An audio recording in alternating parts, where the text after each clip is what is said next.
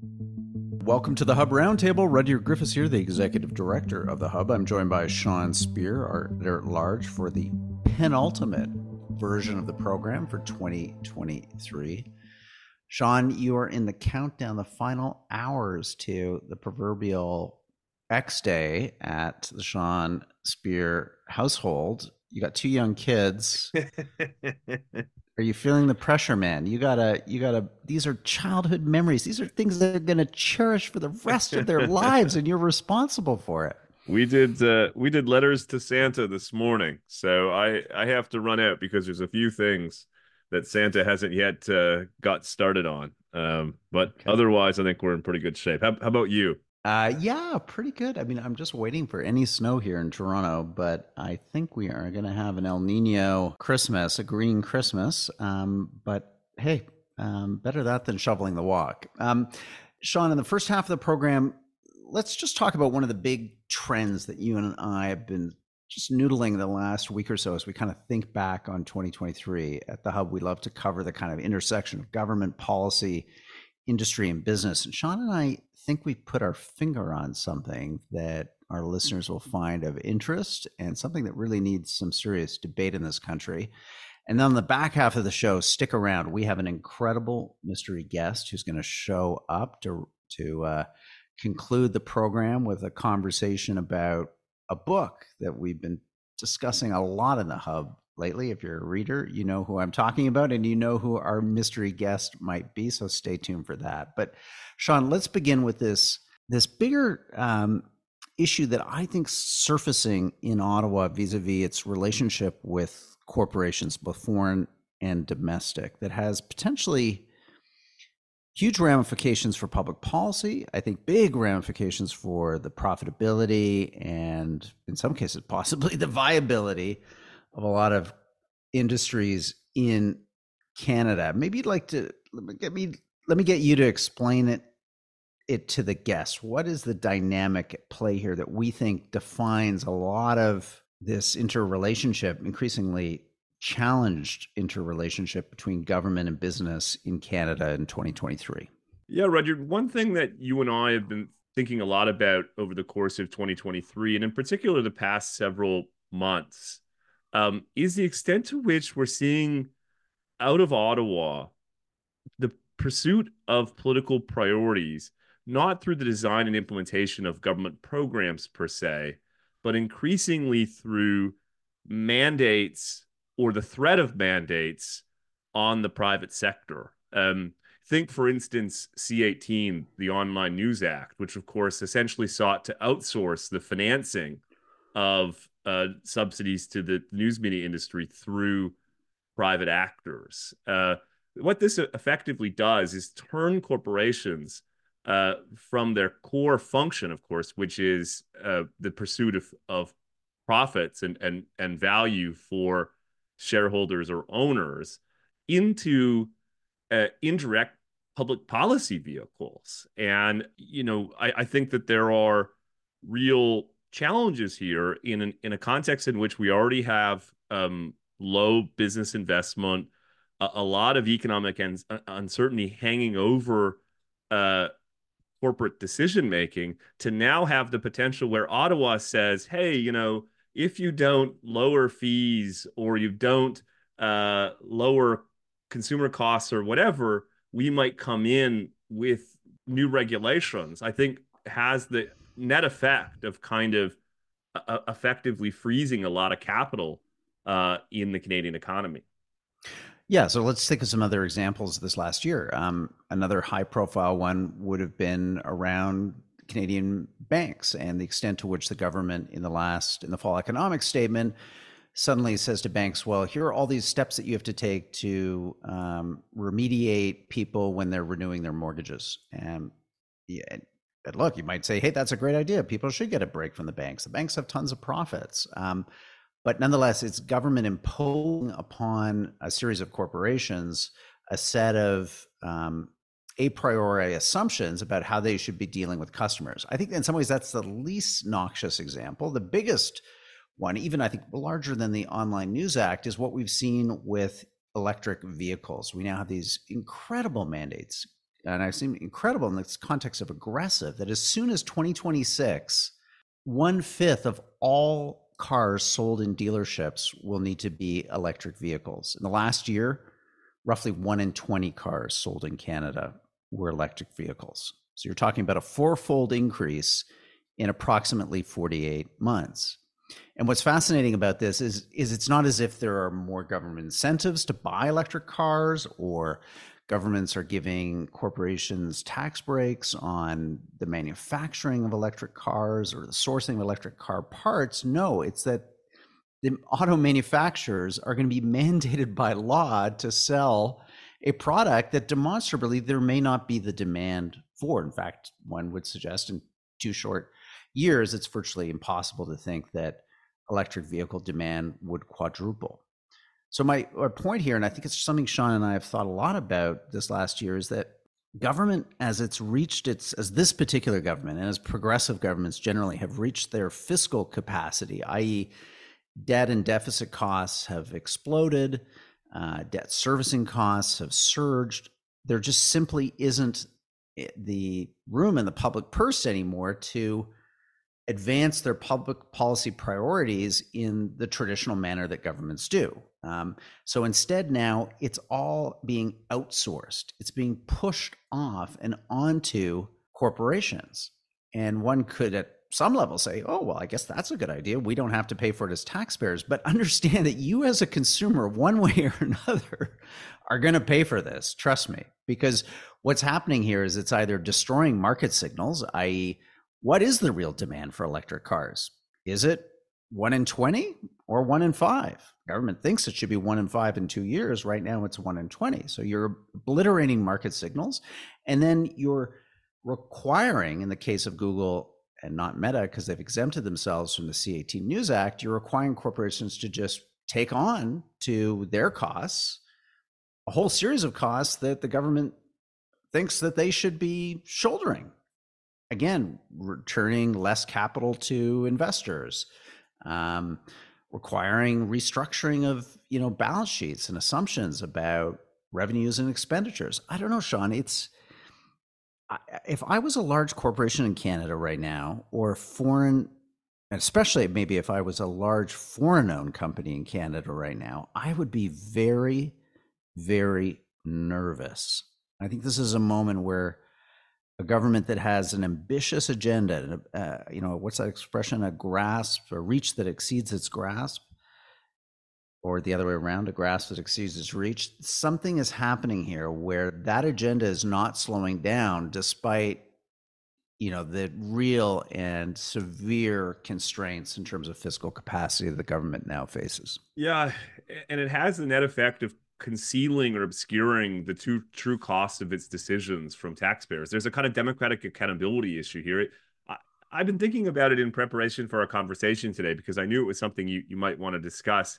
And I wonder if Obamacare is the real kind of genesis of this type of policy making, whereas rather than bringing a public health system within the U.S. government, they essentially sought to kind of outsource the costs of their healthcare ambition through these mandates.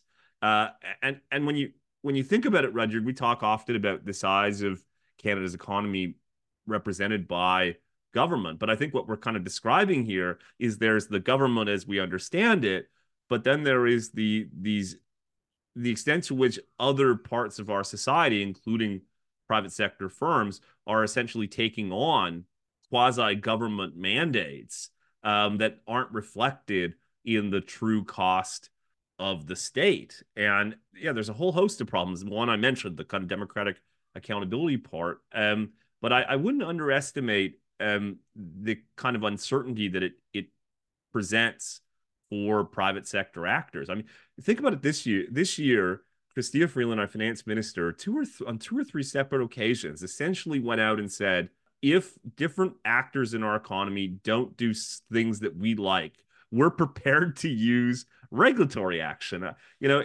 Either you do it voluntarily. I'm saying that in scare quotes, or we're going to use our regulatory levers.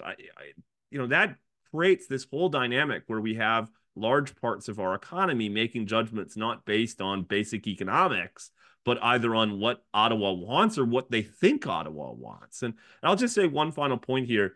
There's a lot of talk in policy circles right now about competition policy. I think the Globe and Mail this morning, in fact, has an editorial talking about Ottawa, the possibility that competition reform is a big part of Ottawa's agenda in 2024. I'm not so sure.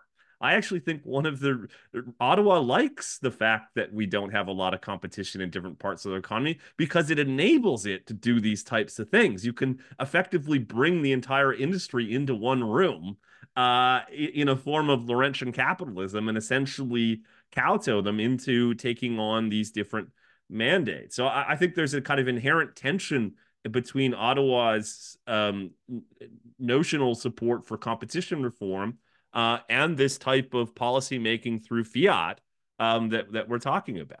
Yeah, well put. Yeah, I think we got to keep an eye on this because it's also taking what should be the democratic and accountable framework that government creates legislation in, but then also in many cases is required to have that policy work itself out through programs and priorities that government is also and ministers are also ultimately responsible for.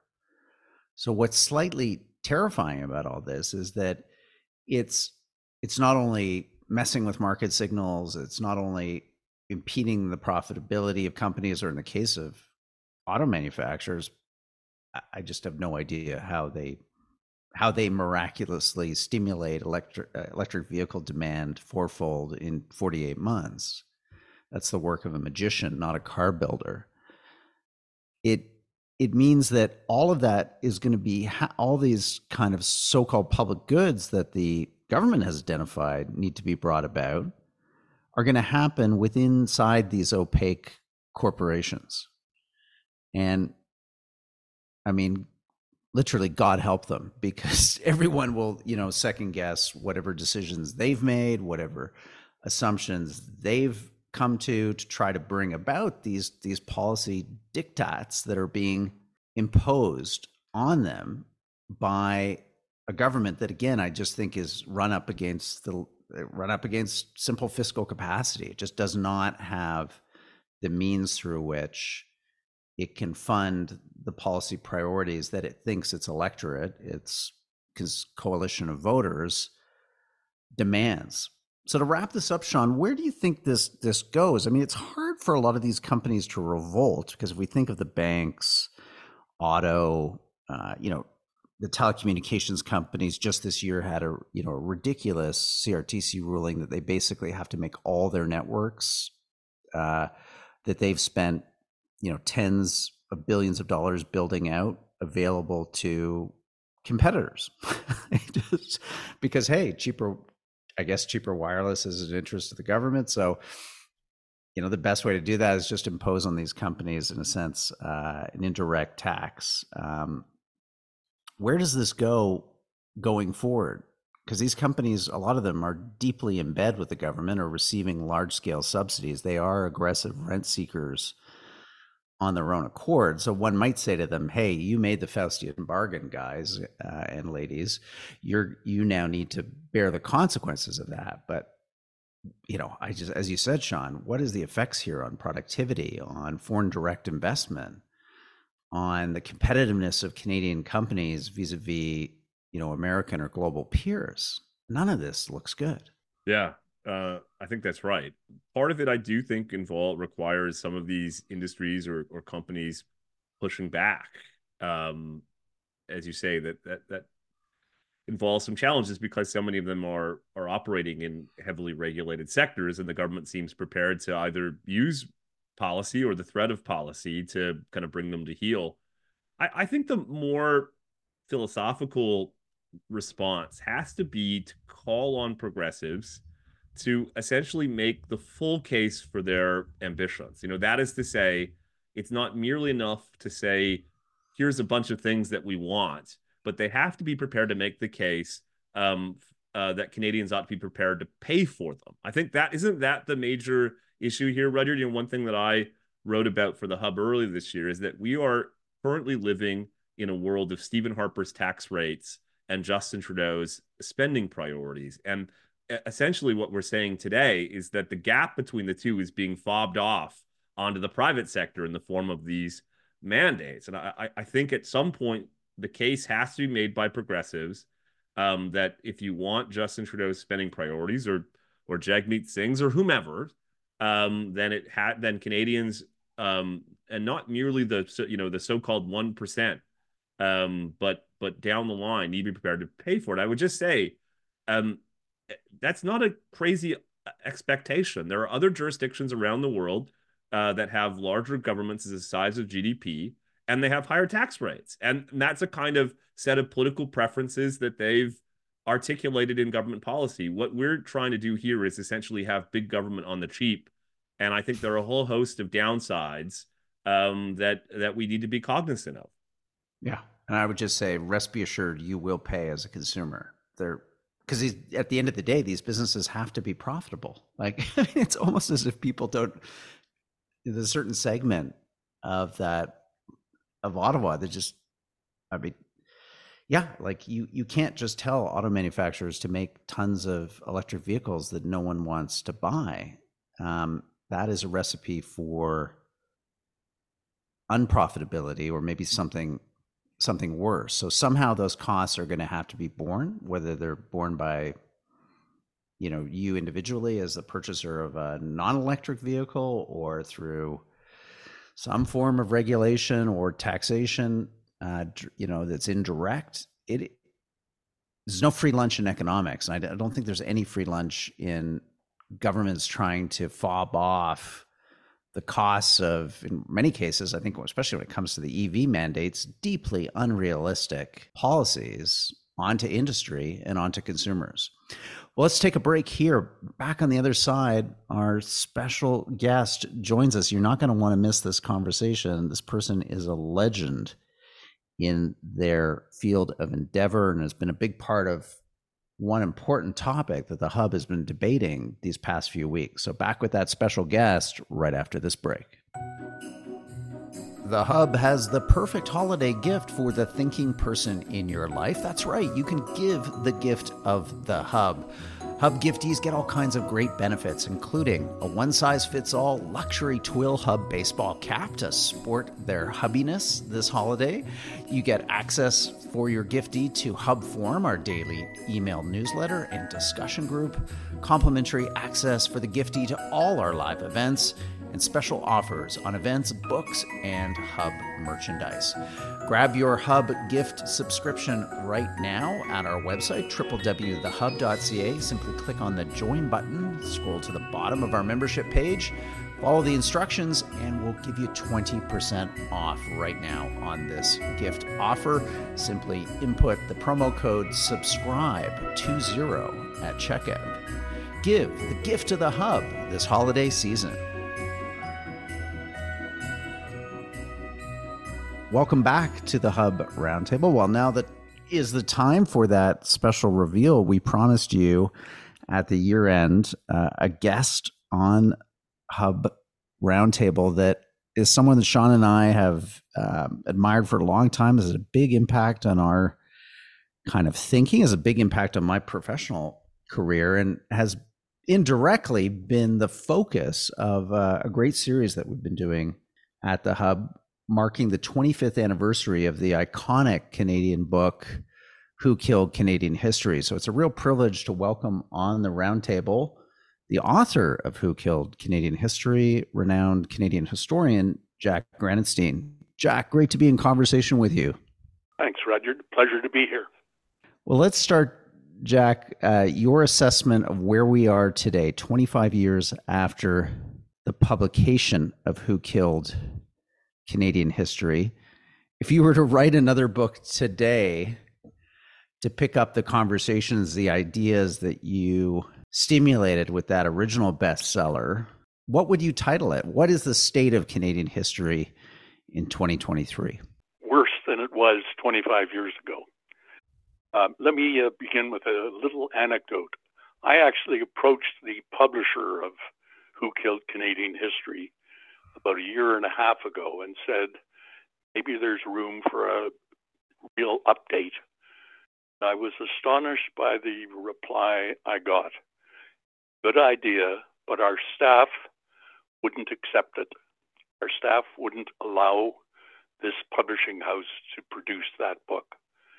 In other words, wokeism had taken over that particular publishing house and another one that I then approached after, to such an extent that a book that was critical of a lot of things that struck me as being very sensible simply would not manage to get printed these days.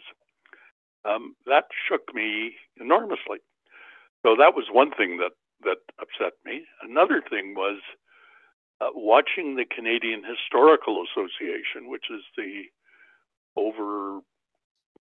ruling body of Canadian historians, if there could be such a thing, deal with the whole residential schools question.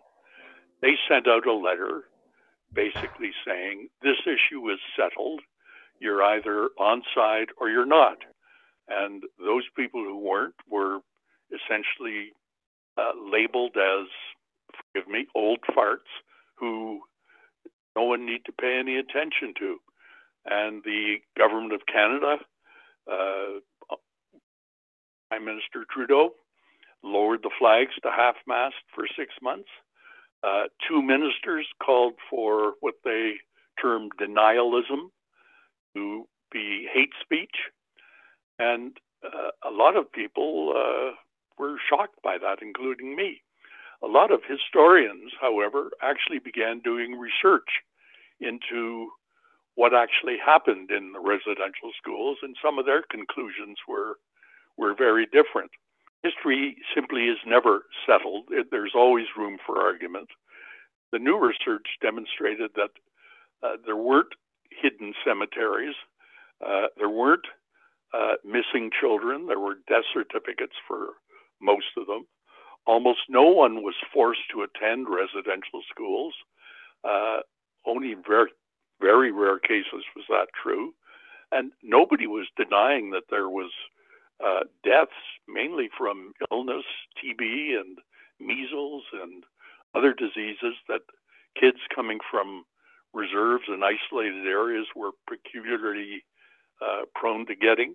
And yes, there was sexual abuse from clergy and staff, and also from older children against the younger ones.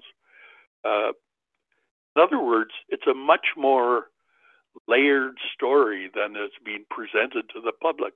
So far, after 2.5 years or so, there has not been a single body recovered. There were charges of murder, but there has been no police investigation. The Canadian Historical Association acted in a way that simply astonished me that historians could ever act.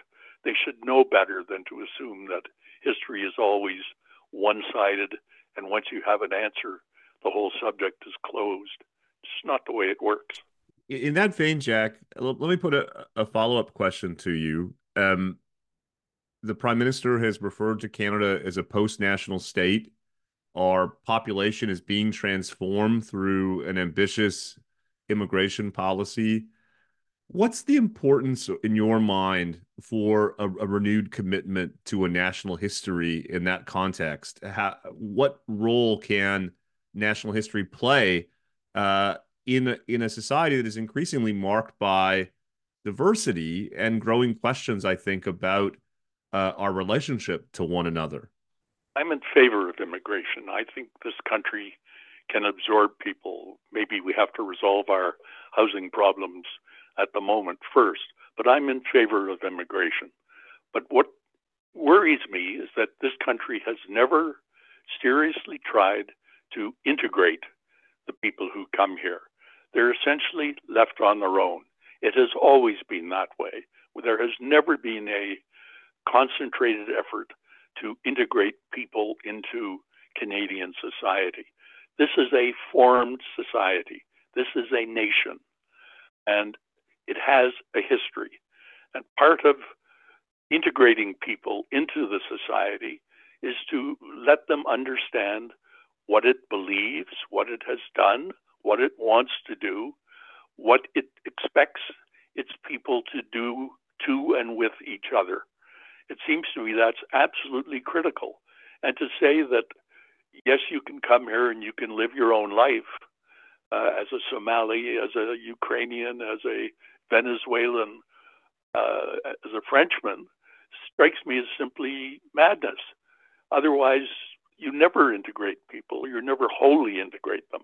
Yes, there is an absorptive effect that comes to people who come here. Their kids may learn to play hockey. They're not going to learn any history in school because we don't teach it. They're not going to understand that this is a society in which we don't overthrow our governments by holding machine guns to the head of the prime minister and dragging the bodies through the streets. We don't do that in this country. We have a different way of operating. And if you're coming here, we want you to understand what that way is. We want you to buy into it. We want you to believe it. And the way you do that, not wholly, but in large part, the way you do that is by understanding where we came from, understanding our history, how we Canadians shaped it. Jack, is there a way back? You and I were active participants in the 2000s after your book really did kind of kick off that national debate and discussion to try to stick more history into school curriculums, to try to get, I think of our project that you helped us with at the Dominion Institute to bring veterans into schoolrooms across the country. There was an upswing there. Historica was created at that time. I look around today, though, Jack, and it seems very different. It seems much more arid, to put it politely, in terms of, the civic resources, the civic kind of energy that could or might be dedicated to the cause of renewing or revitalizing an appreciation of the past. What's your take? Well, part of the reason for that, I think, is that we're desperately afraid of offending anyone. So you can't say anything unless you're very, very careful. You have to allocate equal time to everybody and everything, and you have to treat it in a overly fair way. So how can you talk about the Second World War if the Germans are the bad guys? How can you deal with the Balkans if the Bosnians and the Croats and the Serbs are killing each other, and each side would really prefer to fight on the streets of Toronto rather than to listen to any discussion of this? I don't know what they can teach these days that isn't offensive to someone. And being offensive seems to be the worst crime one can imagine these days. I hate the term snowflakes, but we really are all a little bunch of snowflakes who are very worried by anything that upsets us. I used to say almost anything I wanted in lectures. I would have been in serious trouble if I was still lecturing these days at a place like York University, which is troubled most of the time.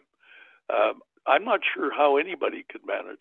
Most of my friends who are still teaching, I think, almost live in fear that they will say the wrong thing to someone and get into serious trouble. A woman, tenured faculty member in Alberta, was fired for questioning the residential schools story. I find that simply staggering that a professor with tenure could be sacked because she took a contrary position on a matter of public interest.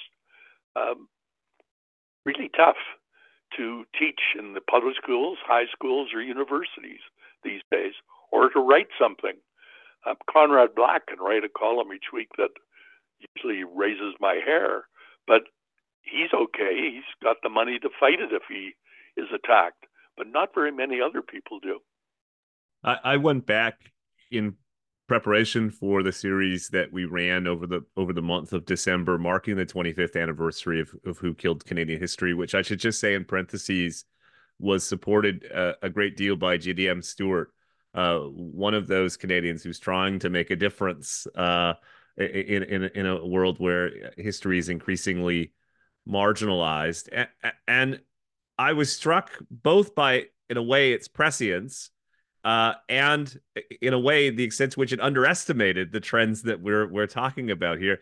I put it to you, Jack. In hindsight, would you have said and written anything differently 25 years later?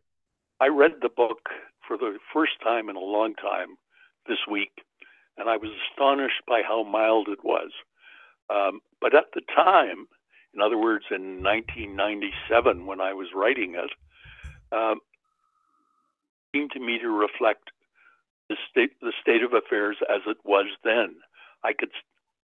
I pointed to the things that we now know were coming, and I began this chat by saying I couldn't have imagined that we would be this deep in the hole now as we are. But I think I got it right in 1997, and the book was published in 98. If I was writing it today, if I'd been allowed to write it today, as I suggested, I would have taken a much stronger line. God, I upset all sorts of people with what I said in the 1998 book. There were all sorts of people who've never talked to me again, much to my relief. Well, Jack, we have so much enjoyed spending not just this time with you, but the last few weeks of the Hub, reflecting on who killed Canadian history. And I want to thank all the contributors who participated in that series, writing really thoughtful, long-form essays, and also all the great reader reaction that we've received to editorial at thehub.ca. Fantastic comments coming in. So offline, Jack, let's have a conversation about a Canadian publisher. Let's find somebody. If you're game, I'd love to see a second edition of Who Killed Canadian History. Could we do that? It would be the third edition. There was a second edition in 2007. Excellent. Well, one of your over 60 books, an officer of the Order of Canada, the former CEO of the Canadian War Museum, winner of innumerable prizes for history, writing, scholarship.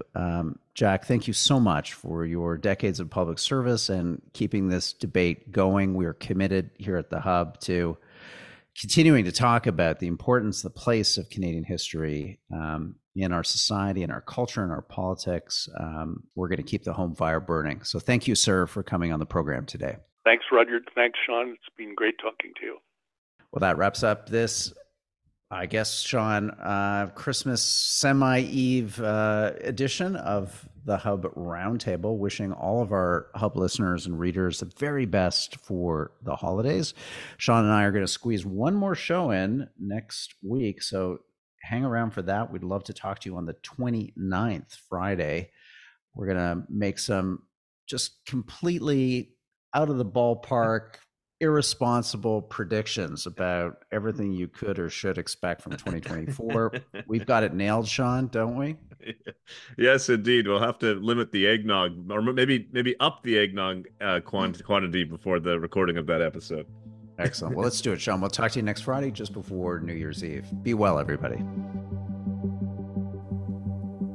Thank you for listening to this edition of the Hub Roundtable. If you've enjoyed what you've just heard, come on over to www.thehub.ca and check us out. You'll find all kinds of great commentary, analysis, and insights by our writers, including Sean Speer. While you're there, consider clicking on the Join button. This will take you to our complimentary membership offer. Put in your email, and we will send you each Saturday a compilation of our best writing and commentary from the week that was. We really appreciate your support, and we also greatly appreciate the support of the Linda Frum and Howard Sokolowski Foundation and the Maxine and Ira Gornowski-Gluskin Foundation for making these podcasts possible. The Hub Roundtable is produced and edited by Amal Atar Guzman. Thank you for listening.